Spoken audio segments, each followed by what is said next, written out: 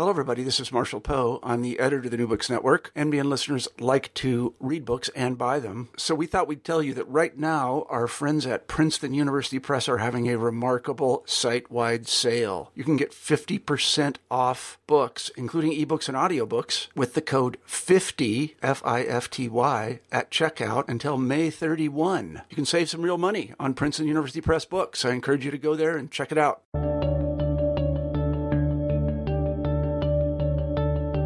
Hello, everybody, and welcome back to New Books in History. I'm Marshall Poe, your host. Each week we pick a history book that we find particularly interesting, and we interview the author of that book. I've taken a brief sabbatical from interviewing for the last couple of months, but I'm happy to say I'm back, and I'm back with a terrific book. It is Francis Spufford's Red Plenty, Industry, Progress, Abundance, Inside the 50s Soviet Dream.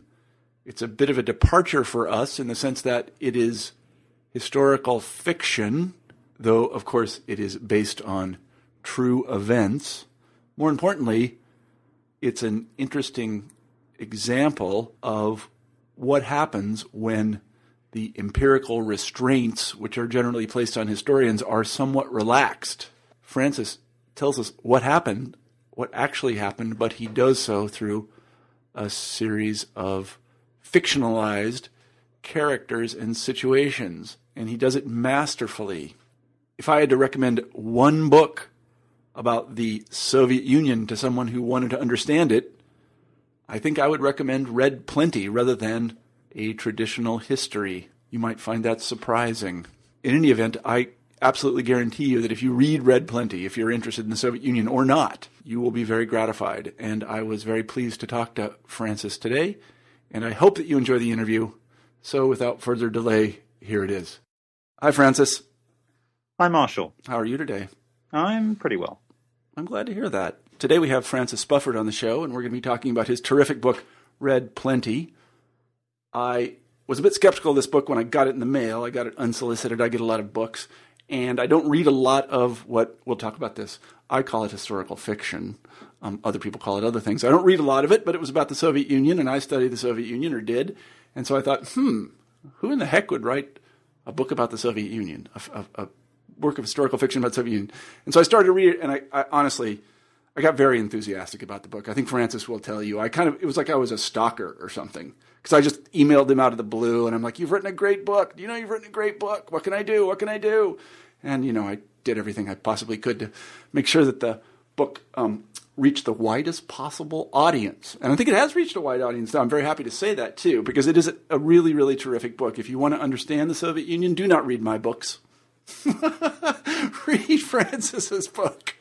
It's a lot better. And as he says in the introduction, there's more truth in it, even though it is a kind of historical fiction. Again, we'll talk about whether he thinks it's historical fiction or not. But Francis, welcome to the show. Could you begin our interview by telling us a little bit about yourself?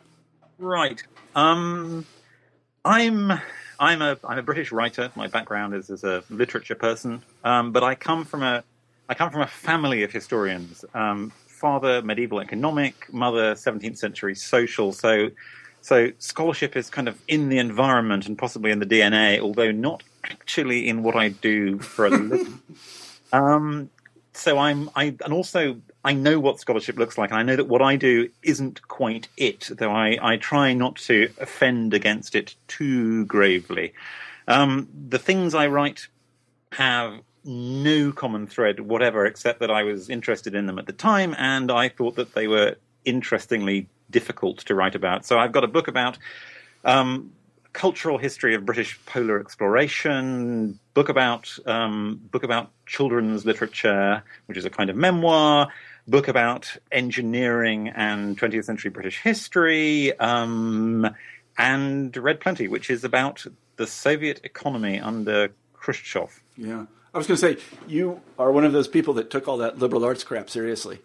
Why wouldn't you? Why would you act on the permission to wander around? Yeah, no, it's true. I did too. And if you look at the books, I wrote a lot of things on Russian history, but I just had a book about the history of communications, and I write for magazines about stuff that has nothing to do with anything. And as we discussed before, I've become a tradesman. I don't know why I've done that, but it seemed interesting to me, and So I did it, and I'm not starving yet, neither are my children. Although that may be coming. I don't know. I might have to put the bite on you for telomeres. You're far away on a different continent. That's right. Yeah. Your powers to put the bite on me are strictly limited. It's very limited. You're absolutely right. So you do wander around a little bit, and I think that's a good thing. I often describe myself as a professional dilettante. I won't paint you with that brush. How did you come to write Red Plenty? It is, not to put too fine a point on it, not something everyone knows about this period in the 1950s in the Soviet Union. What I hope is that I haven't done it from a pure spirit of perversity, because there is a little bit of me that likes the idea of arm wrestling against the most boring possible subject that one could find, and forcing it into a state of submission in which it has to yield up something interesting. But that, I'm glad to say, is not my only motive here.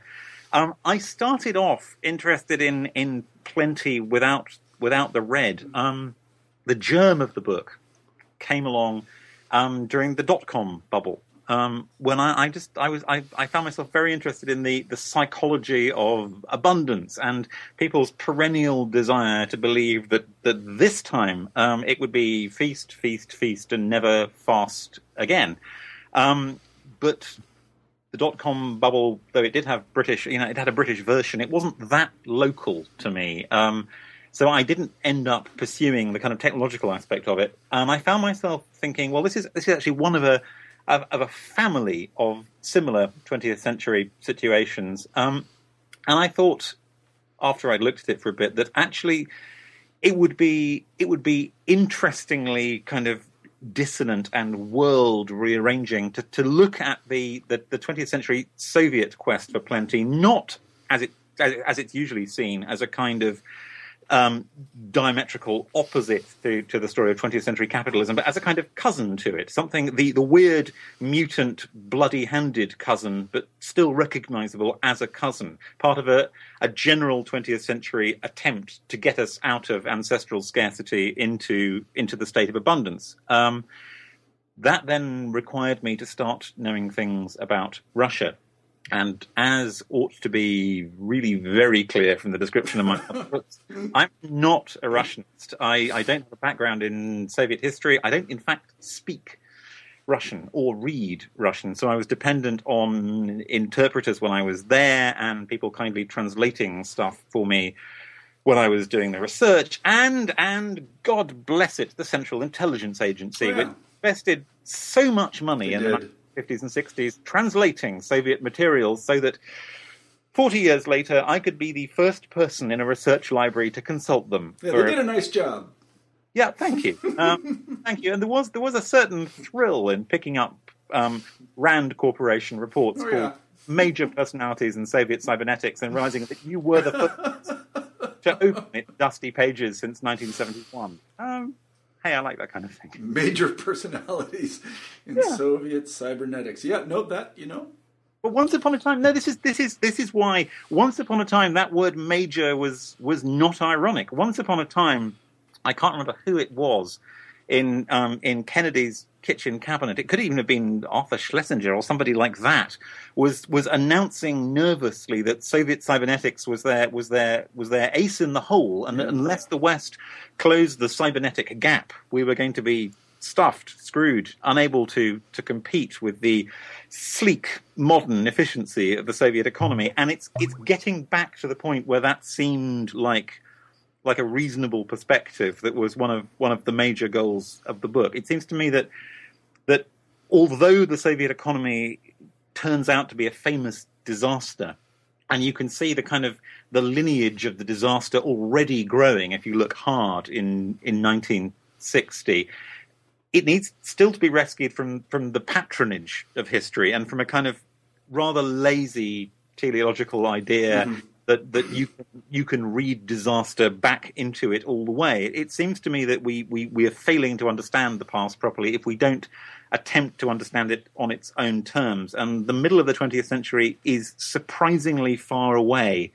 in its assumptions about what is rational, what is to be for. Mm-hmm. Yeah, one of the things I liked about the book is that it deals with one of the several attempts on the part of the Bolshevik Party to make the Soviet economy work. One of the things that I don't know whether it was Richard Pipes or Martin Bailey or somebody pointed out was that no one had ever built a socialist economy before. They didn't know how to do it. I mean, the idea of planning is pretty simple. You create a budget and you distribute resources, and then you try to optimize the use of those resources, and you meet demand and take some sort of census of people to see what they want. It's all quite rational. It might be how your household runs, I don't know. But actually doing it on a very large scale is extraordinarily difficult. And they were really making it up as they were going along. And the Cybernetics Initiative was another attempt, fourth or fifth, to make the system work more efficiently than it had. Another thing I really liked about the book, and this is really a subtext, is that the competition between capitalism and socialism was really one of it's interesting because it was of providing plenty. It was providing abundance. That's what that's what socialism promised people. They said, "Look, we're going to make you rich. That's what we're going to do." That, it seems to me, is one of the things that we're in danger of losing sight of by reading backwards from the end of the Soviet Union and our kind of default picture of it as a place of obsolescent tractor factories. Yeah, that's right. But it's there. If you look back at Khrushchev and Nixon in the American kitchen in Moscow, having their kitchen debate, Khrushchev is entirely signed up to the idea that the test of communism will be its ability to outdo the West at this stuff. Yeah. I mean, he reserves the right to be a little bit sarcastic about some more elaborate labor-saving appliances, but basically it's better washing machines. Mm-hmm. Socialism will provide better washing machines than capitalism. Mm-hmm. Yeah, and as I say, they've tried various things before. Unfortunately, there aren't great novels like yours about them. For example, there was War Communism, and then later there was the NEP period, what's called the NEP period in the 1920s, and then the most famous of them is collectivization and this rapid industrialization, forced industrialization. And then, of course, the war intercedes. But the next big initiative, and this is the one your book is about, is the Cybernetics Initiative. Let me ask you this, since I think most people don't know. What is cybernetics? It's not a word that really falls off the tongue at this point or trips off the tongue. Except that the cyber prefix has kind of floated free of cybernetics and headed off to a whole new net-related life. Cybernetics is an American idea from the 1940s. Norbert Wiener, kind of visionary engineer, named it after the Greek word for a steersman, a kubernetiki, and it is the science of controlled systems. It's where the idea of feedback was first thought of. It's essentially it's a universal grammar for understanding the control of systems with positive feedback loops and negative feedback loops. And it begins in America at the kind of the interesting visionary fringe of American engineering, and it is instantly frowned upon as bourgeois. The late Stalin time in the Soviet Union, but then gets quietly picked up by a generation of Soviet scientists who are about to become influential and use their influence to get cybernetics made first legitimate and then virtually compulsory in the Soviet Union by the mid-1960s. Because what they see is a way of talking in universal system design terms about a whole raft of problems in the Soviet sciences. They see it as a non-ideological language, something which is properly rational, which is free of the loading of various ideological terms. So they love it. They think they've chanced onto something which is like the sort of the true language of science, the language spoken in scientific Eden, where the nouns correspond to the things. And it takes a while for the ironies involved here to start to come apart. But there is this kind of cybernetic dawn in the Soviet Union in the late 50s, early 60s, when it suddenly looks like the key to getting proper genetics back, when it's instrumental in economic reform proposals, when you've got a bunch of Red Army telecommunications engineers suggesting, hey, why don't we do one great big computer network of all computer networks which would talk to each other with some kind of uniform protocol? Who knows what kind of application that could produce? There's There's a great paper by Slava Gerovich of MIT called Internet about why that particular idea didn't reach the fruition it could have done, because it's exactly parallel to the ARPANET. But I mean, if I can go back a bit. Yes, cybernetics is exactly in sequence of various Soviet panaceas. Basically, it is a sign of the way in which the Soviet Union was both an intensely developed society, extremely rich in maths and physics PhDs, and also, in a funny way, still a kind of anxious, intellectually deferential one, that it kept importing ideas, each of which was in turn seen as the one true solution, the key to turn all locks. You can say that Bolshevism, in its way, was in fact one of those ideas in itself, and war communism is partly modelled on what the Germans were doing with indicative planning during World War I. The NEP is a kind of capitalism light, and in a way they don't really get original until they get to the first 5-year plan. Although it's one could think of that as being a kind of Soviet daydream about Taylorist management. It's kind of time and motion study taken to its absolutely kind of logical extreme east of the Urals. Stakhanovites are carrying out the Taylor management principle, but, and this is where eventually the cybernetics is going to come in a world where demand signals are almost non-existent, and that doesn't matter too much in the first heavy lifting stage of industrialization, because you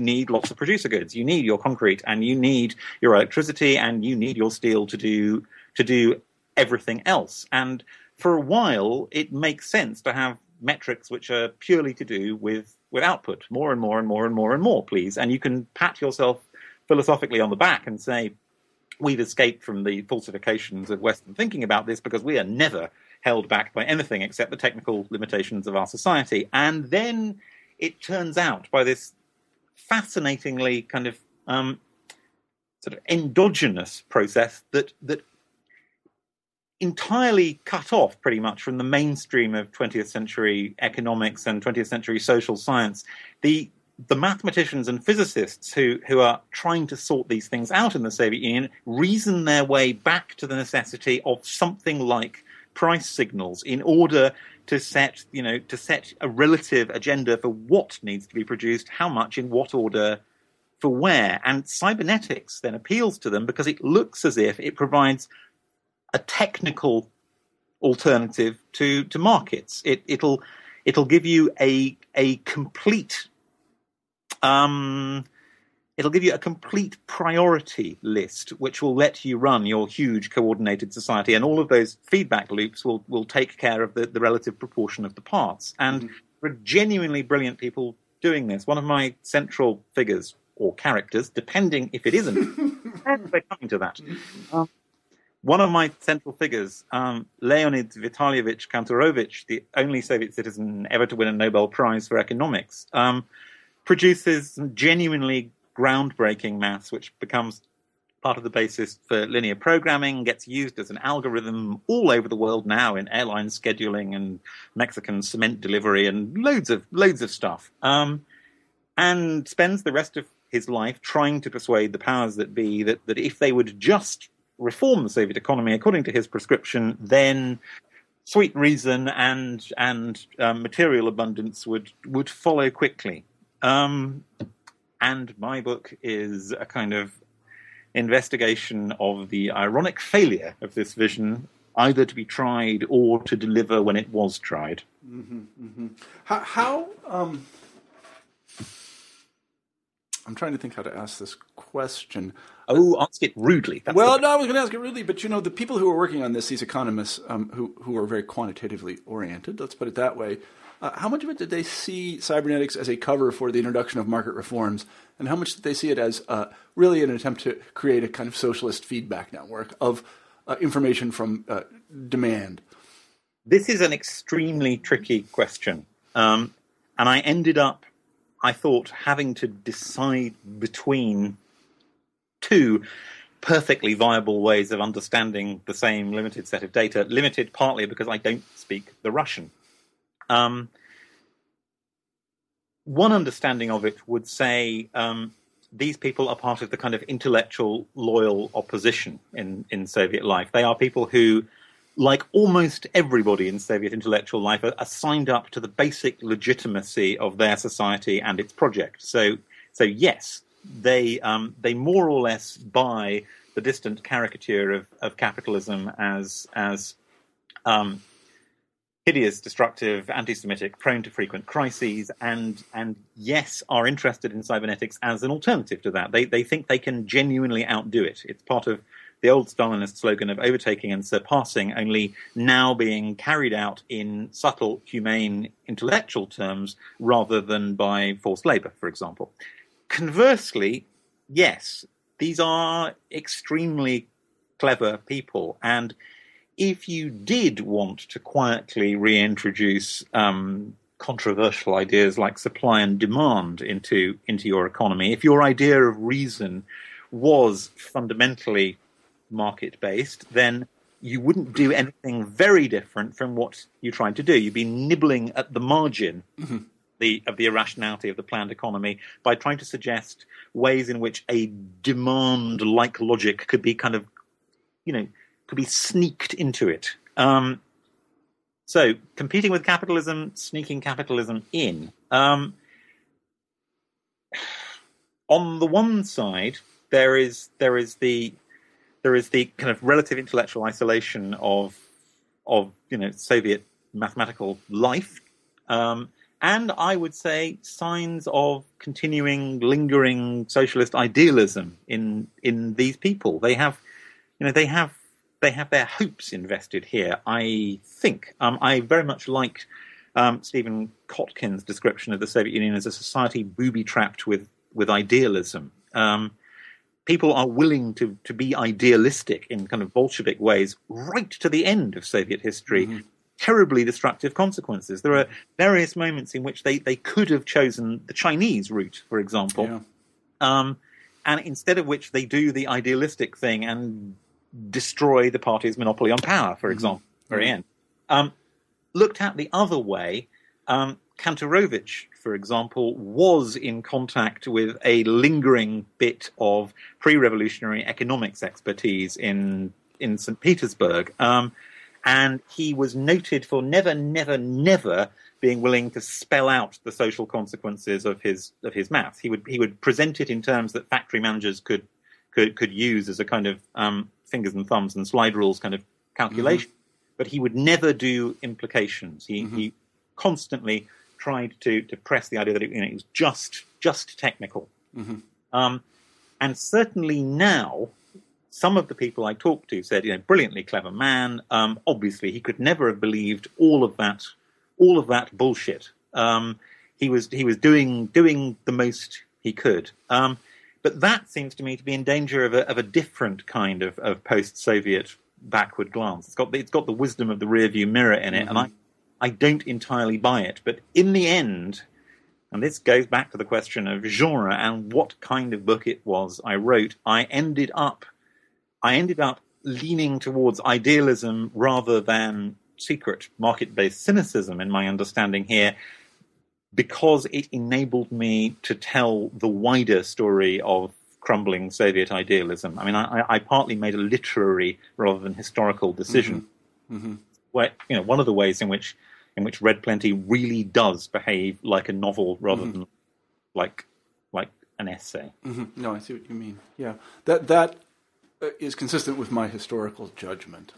The people that I met in the Soviet Union, I can't really call them true believers in the sense that they were fanatics, but their word for taking profit was spekulatia. Yeah.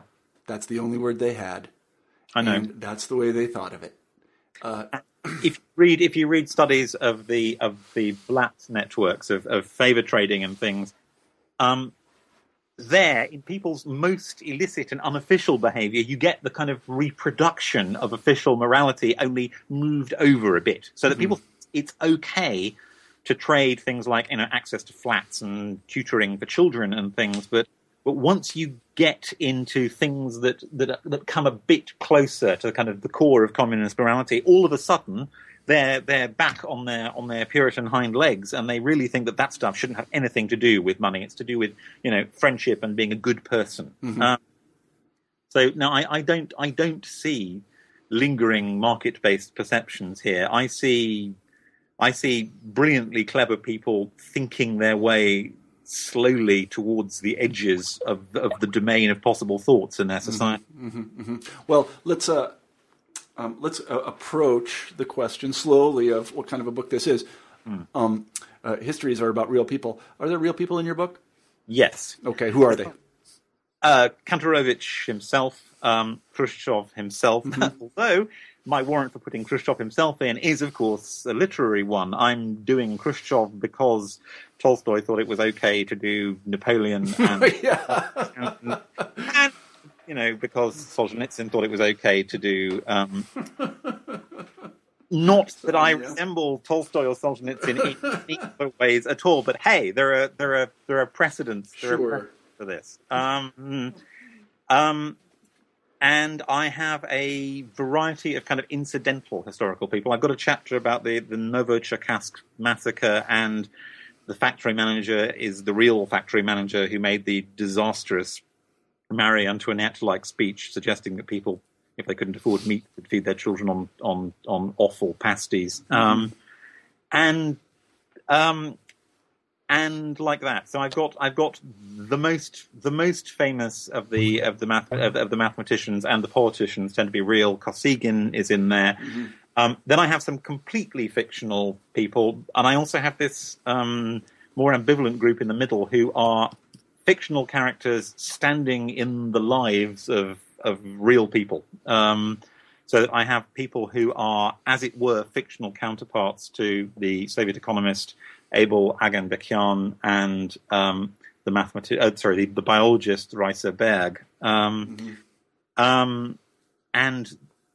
that was it was curious working out what it was that I felt I couldn't permit myself to do there, because it's not like you've got truth over here and fiction over here. What you've actually got are several different versions of truth-telling which overlap with each other and sometimes produce complicated and even unpleasant interference effects as well. I mean, you can tell yourself quite easily that you are committed to the historical record, yes, and you can also tell yourself that you are committed to, as it were, the emotional truth of fiction, where everyone knows that making stuff up is a legitimate way for us to understand kind of human situations.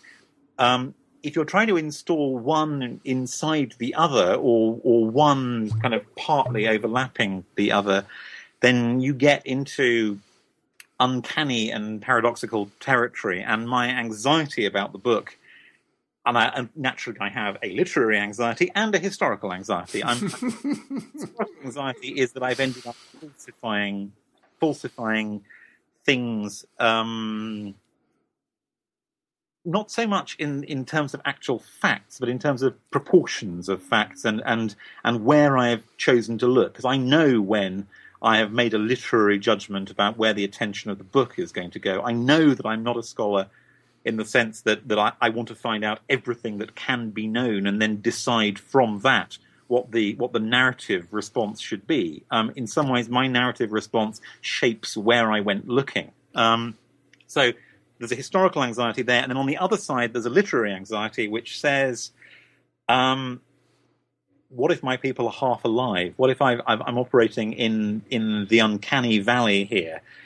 Nice term from the video games development industry, where your people are well enough animated to be really worrying. Where the fact that they're nearly human really starts to show.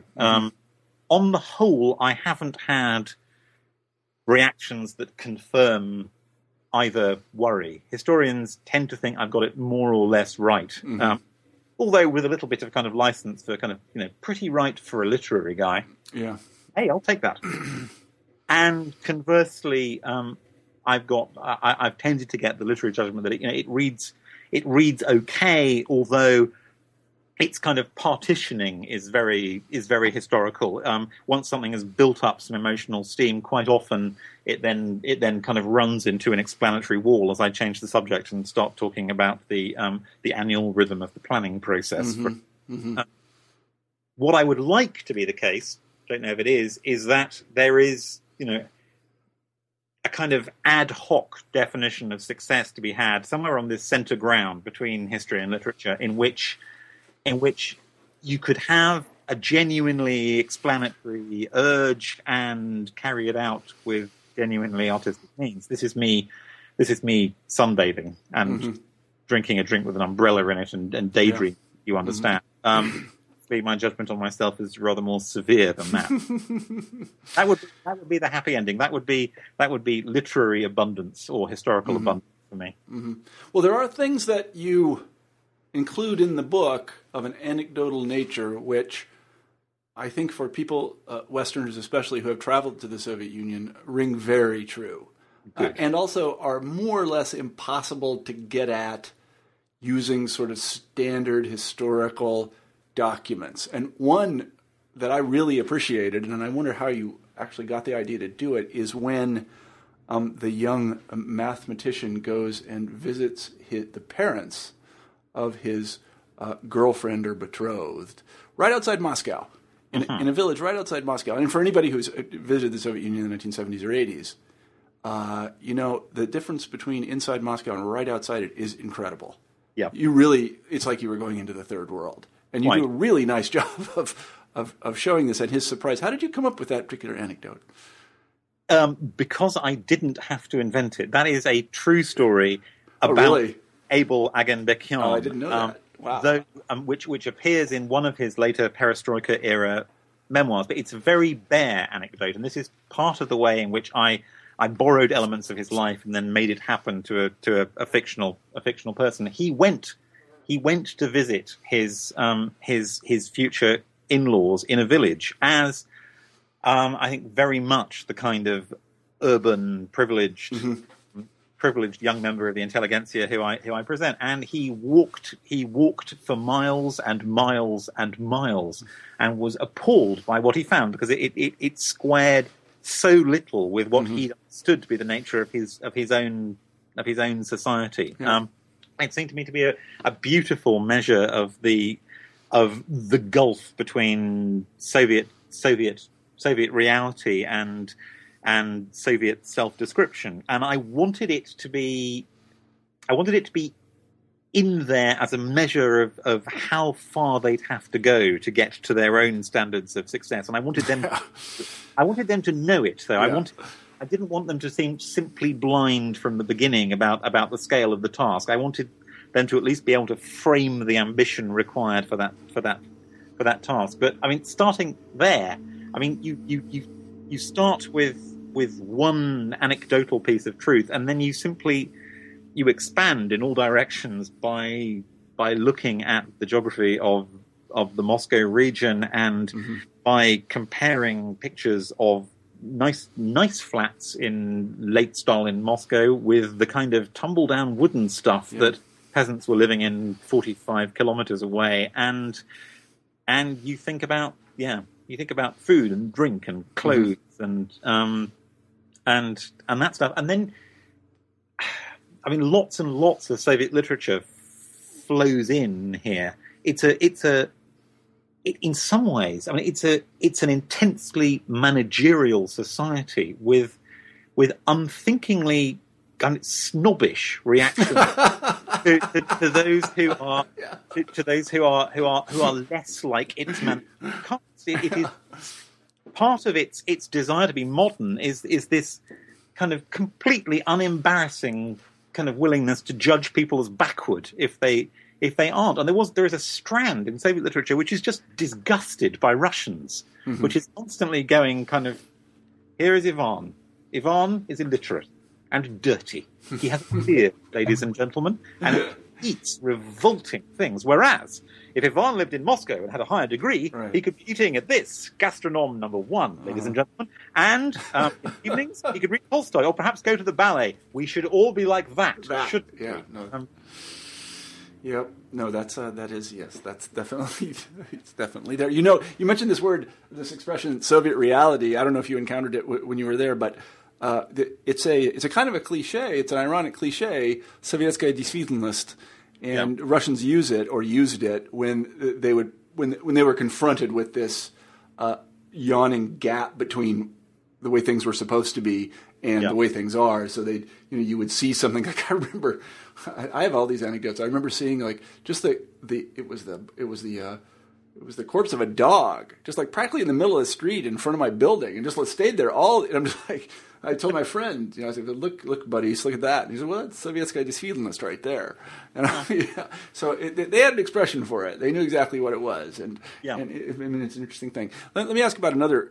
Sorry, let me interrupt for a moment. In some ways, I mean, that level of slightly chaotic Soviet reality just stays constant all the way through. And what changes is that people's willingness to overlook it or to reinterpret it optimistically is what gradually goes away. Sheila Fitzpatrick has got some very nice writing here about the ability of educated Soviet opinion to systematically ignore stuff like that early on in the Khrushchev time, which gradually wore away. To the precedence that the Radiant Future originally had over kind of boring dead dog reality, kind of gradually, like a sort of circus tent with the air being let out of it. Yeah, I remember seeing these posters in which it was a graph, and it showed the price of furniture.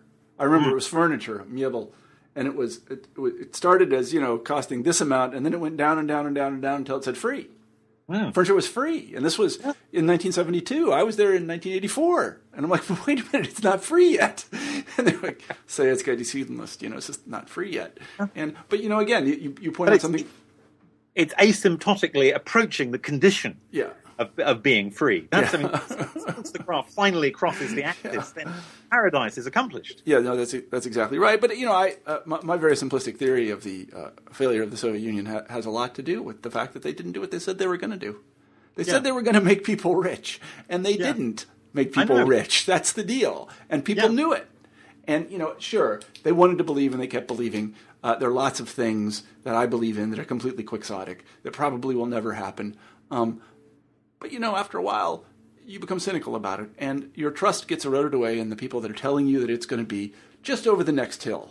It's always just over the next hill. The Soviet Union lived in the future. It didn't live in the present, and this got to wear on people. I think they just didn't buy it anymore after a while. And that anecdote about going off into the countryside right outside Moscow is truly very, very telling. Another scene that I wanted to talk to you about, because I found it so remarkably compelling and also explanatory, is precisely the wandering in of one of the characters into the Gosplan. They call it a kartoteka in Russian. It's a big system of card files. Yeah. So it goes. This was, and they had a word for it, orgtechnika.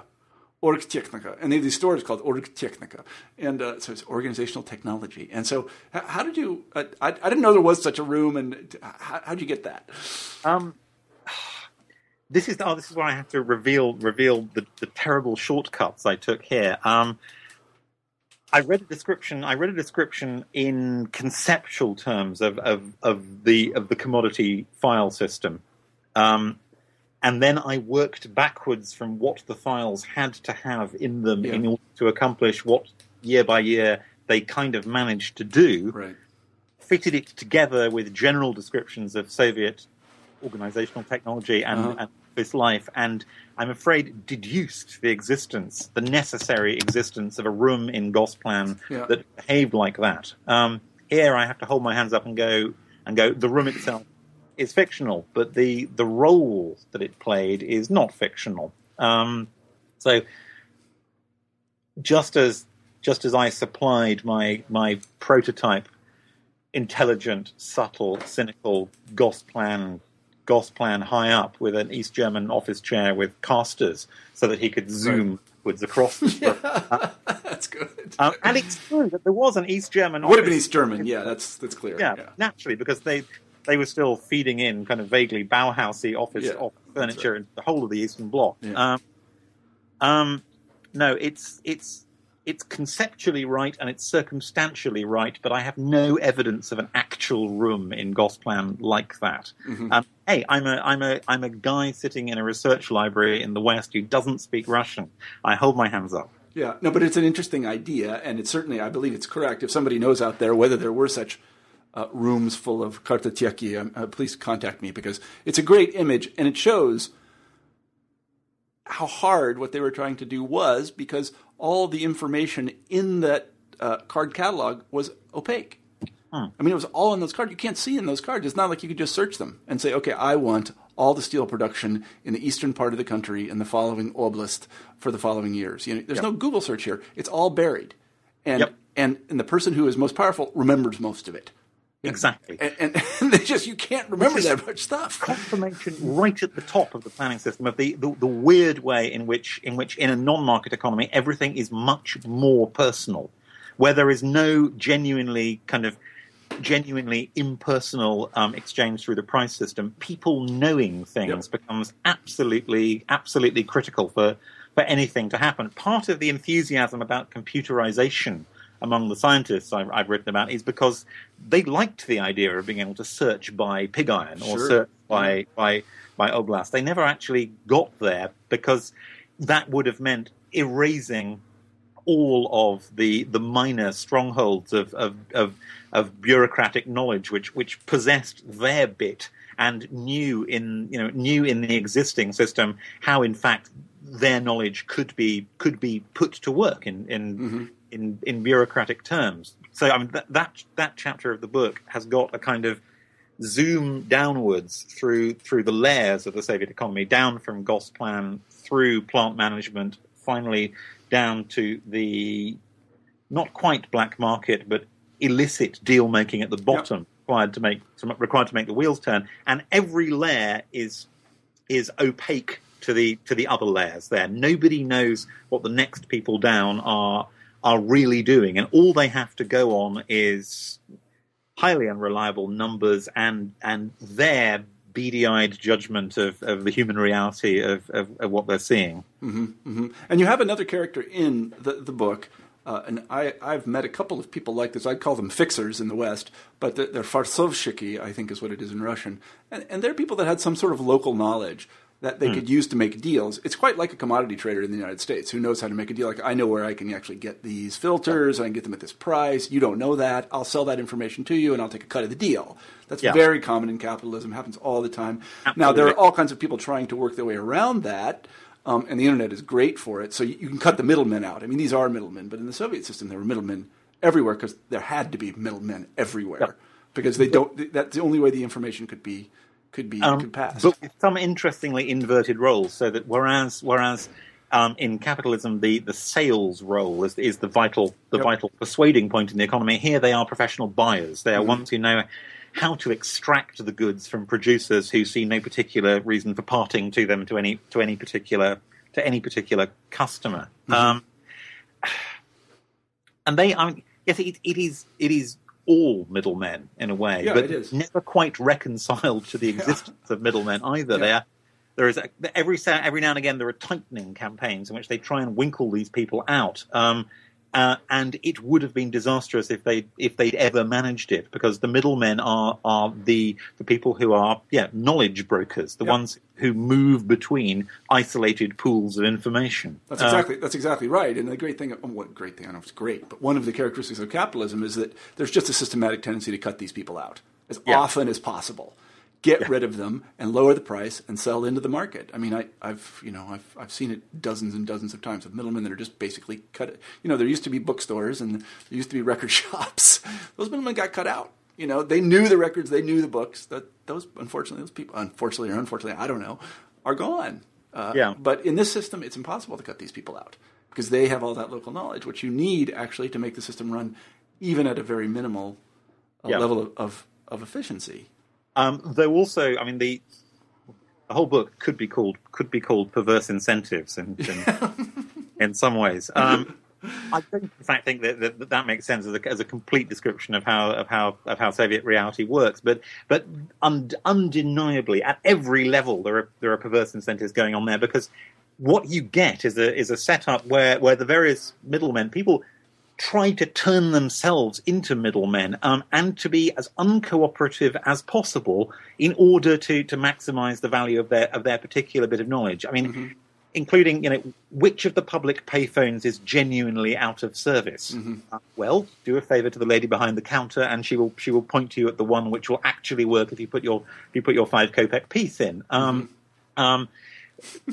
Is the kitchen really closed, or does the waiter want something from you? Right. There is an immense transaction costs applied to everything. Immense friction. Friction is exactly the word. Yeah, this is friction, and it occurs in capitalism as well, especially in markets that can be monopolized. I'm reminded of, as part of the New Books Network, I buy a lot of domain names, and there are companies that just have bought them up willy-nilly. And they're just friction. I mean, they're just holding them off the market so that they can gouge me.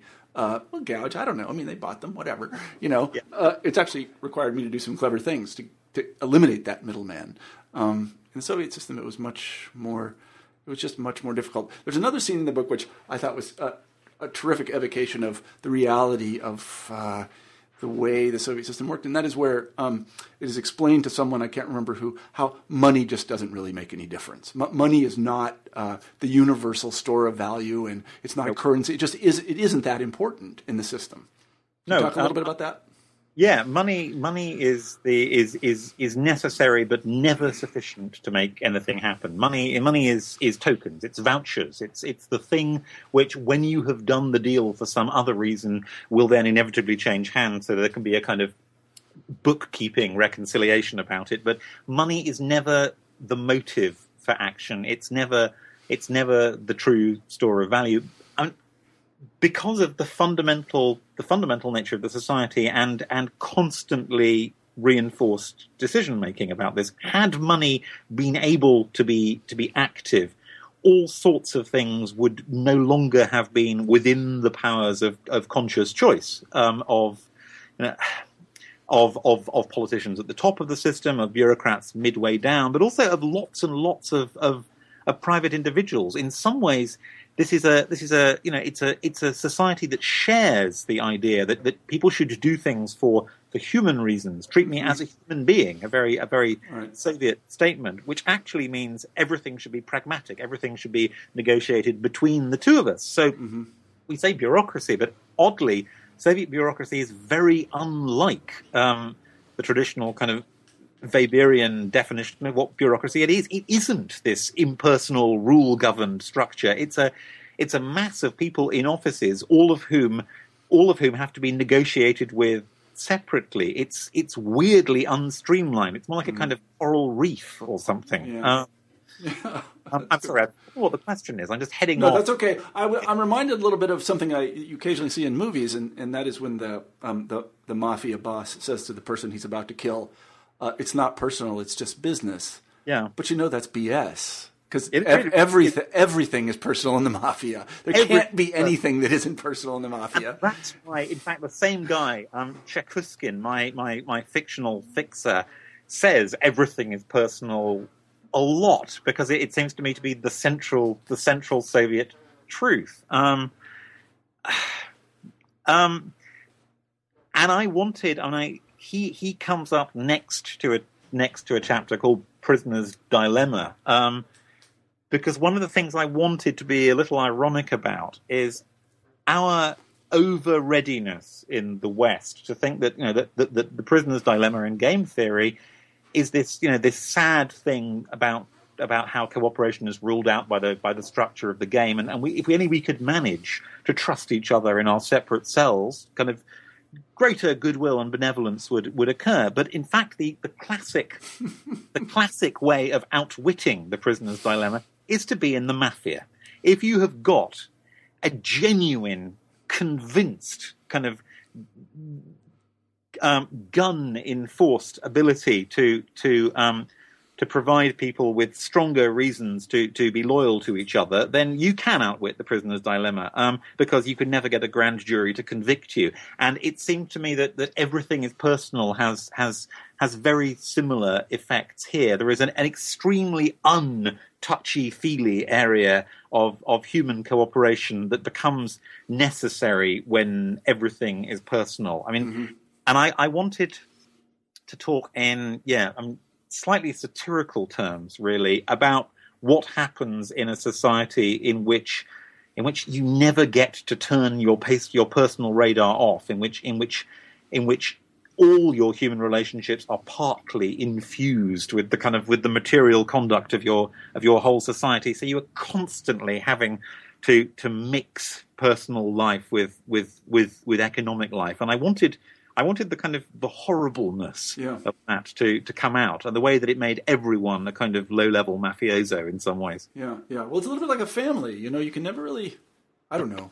I mean, I'm cynical about families, but in the family, decisions are not made usually on economic bases. I mean, you got to get somebody's assent or will, or there's anger and fear and these other things, and imagine that writ large. It is in a certain way kind of terrifying. And in the Russian context, there are words and concepts which are indicative of this. Every Russian of any import had what was called a krishka, a roof, and that was their protector. That was somebody, it was their patron, basically. Somebody, sort of 18th century English sort of thing, like, he has a letter of recommendation from that guy. Mm-hmm. And so he's untouchable. He's a made man. There he is. And the only disruption that can come from way up. And it can't come from within the system because everybody has this very subtle kind of accounting of favor trading. And blot is something else that you mentioned, and that just means influence, but it's influence beyond anything we can really understand. It's a kind of fungible influence. It can really get you stuff. It's not, I can convince him to go, to the country for the weekend. It's not like that. I can actually get gas there. Yeah. I mean, it's not marginal. It is actually overlying what we think of as the cash economy to a huge extent. What you were saying, I was just remembering Nadezhda Mandelstam, the poet's wife, writes somewhere about finding herself, I think in a bath, in a bathhouse or something with Madame Yagoda, the security chief's wife, sometime in the 30s, because one of the oddities of the Soviet cultural politics is that cultural people, as well as being oppressed, also have extraordinary high-level access. And Madame Yagoda says to her, kind of comfortably and familiarly, "Tell me, who do you go to?" Meaning exactly that. Which Politburo member has, everyone's got a string of poets. Yeah. Who do you belong to? Uh-huh. Right. Yeah. It's quite true. So let me ask you this: how did it fall apart? Let's just conclude by sort of like it didn't work, right? I should tell you by way of an anecdote. I've been to multiple reasons. In some ways, I'm trying not to abuse my license to be literary here, but its collapse is so overdetermined that in some ways picking the relative effect of different factors is very difficult. But here are some. Whereas the first stage of an industrial revolution can be done without demand signals, it's very difficult to move on to the subtler stuff. The coordination problems get much worse as you move up the value tree. And whereas the Soviet Union could do 1930s capitalism simulated rather well, they couldn't move from heavy industry to light industry. They couldn't really substitute kind of end user definitions of what was valuable. That's one thing. That's an underlying thing. The reform proposals would probably have been destructive rather than helpful, and in some ways, small c Soviet conservatives I show Kosygin kind of putting his thumb down firmly to prevent the 1965 reform from getting too cybernetic. They were probably quite acute in saying that actually it would simply have made the economy work less coherently than it already did. The decay of various kinds of idealism has something to do with it, and with it the willingness to do political risk taking. In some ways, Khrushchev, extremely rash as a leader that he was, is the last Soviet leader till Gorbachev who was willing to take risks in order to get results. So there's a small c conservatism sinking down into kind of, we're glad of what we've got, we'll stay with that.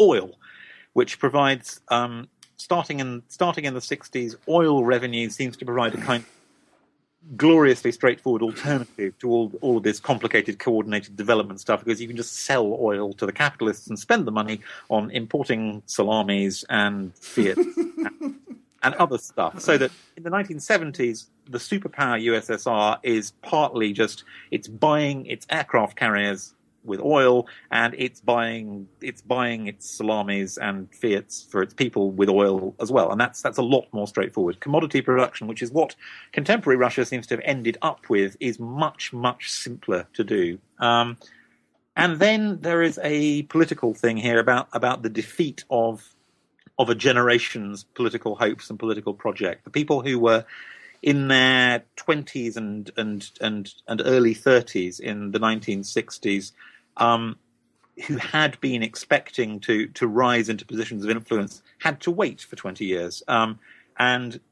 Gorbachev's generation in the 1980s are those people.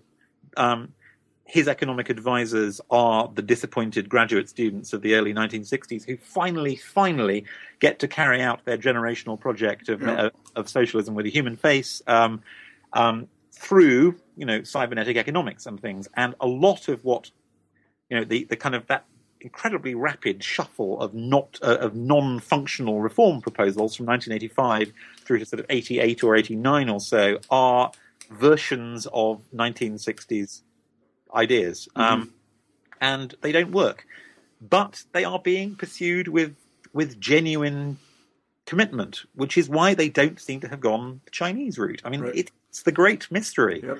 The Soviet Union could be standing now. All they had to do was decollectivize land and bin the planning system and keep the Leninist political system. That's what the Chinese did. There'd be far more skyscrapers in Russia now than just the Gazprom tower. if they'd done that. And the only reason that I think makes sense is the idealism that trapped the system. A last lingering desire to vindicate Bolshevism in its own terms rather than being pragmatic. Yeah, I think you're right. I think you're exactly right. Let me ask one more question. What happened to your characters? What happened to Cybernetics and the characters that sort of pushed it, and Cybernetics, Berg and these other people? Okay. Kantorovich becomes a much-loved grand old man of Soviet mathematics with graduate students and graduate students of graduate students who form a kind of tribe in his honor, who love and revere him for the beauty of his mind and his innocence. And he dies in 86, I think, before he can be disappointed by perestroika. Abel Aganbekyan, who's not one of my characters, but whose life I borrowed slightly, becomes the Gorbachev advisor, and then does his damnedest to make things work between 1985 and 1990, and then adapts rather well and kind of, quick-footedly to the new capitalist reality and founds an investment bank. Khrushchev gets sacked by his colleagues and dies in sorrow and nightmares and guilt, gardening in his dacha, but posing for photographs with Soviet holidaymakers who walk past his place. He being one of the few Soviet leaders who it was safe to ask, to pose for a photograph with you. And I find him wonderful as a figure because, monster though he was, he remains a kind of recognizable human being with a kind of dented and blackened but still functional soul. And he dies talking bitterly and in a state of terrible bemusement and bafflement about why socialism doesn't seem to be what he was told it was. He says into the tape recorder his son provides, paradise is a place that people are supposed to want to be, not a place that they flee from. Yeah. What kind of socialism is it when you have to keep people in chains? What kind of shit is this, he says, being as foul-mouthed as he ever was when he was in the Politburo. Yeah. And I say goodbye to the rest of them, to the fictional ones, at various points in the kind of late 60s, early 70s, when they're making their peace with Brezhnevite reality. Poor Lebedev, the Soviet computer pioneer dies of lung cancer while fruitlessly trying to persuade Kosygin that they really ought not to give up indigenous computer design and just imitate IBM. Mm-hmm. But the Politburo, like various other corporate types in the 1970s, took the view that nobody was ever fired for buying IBM. In their case, reverse engineering IBM. Yeah. That's a sad. It is a sad end altogether if you assume that the idealism provides the plot. Yeah. No, I see what you mean. Let me ask another question before I ask our final question. I know I'm dragging this out a little bit, but we promised we would talk about it, and I think we can spar a little bit. I would say this is a book of historical fiction. I don't think you would, and many reviewers didn't. I think it's genuinely both. That's the thing. I think the mixture is too real for it to settle down in being one thing. It's shaped like an explanation. And though I've got a whole thing I can say about how why should fiction always be concerned with private lives? We neglect work in the novel. Blah, blah, blah. Yeah. This is all true. In some ways, I'm not following a completely imaginative thread through. The structure is given by explanation, which is a historical thing to do. Yeah. If it were a historical novel, then at some point I would be running with the shape of those lives rather than stopping and going, but over here in another part of the forest. Right. War and Peace style. Yeah. Yeah. War and Peace style. That is a novel, come to think of it. Yeah, War and Peace is a novel. Yeah, he claimed it wasn't a novel. He said this is not a novel. This is something else. Yeah. Another of the very few ways in which I resemble Tolstoy. Oh, I don't know. I don't know. I mean, there have been a lot of comparisons to Orwell. That's not a bad thing. Oh God, no. No, I am very flattered by comparisons like that. Mm-hmm. I grew up with a kind of Orwell-soaked understanding of the world. I read 1984 when I was 11, for example. Yeah. So it stains my vision of everything. So, and with the sales of this book, you'll never have to work again. Isn't that? I don't know how to break this, you, Marshall. But, you mean you didn't make a huge pile of cash? No, but then I'm skeptical about money. What's really important? Yeah, no, it's true. Money. It's true. Well, this has been one of my most enjoyable interviews. As I said, I became a fan of the book early on. I'm not the kind of person to generally do that, but I read it and I said, you know what?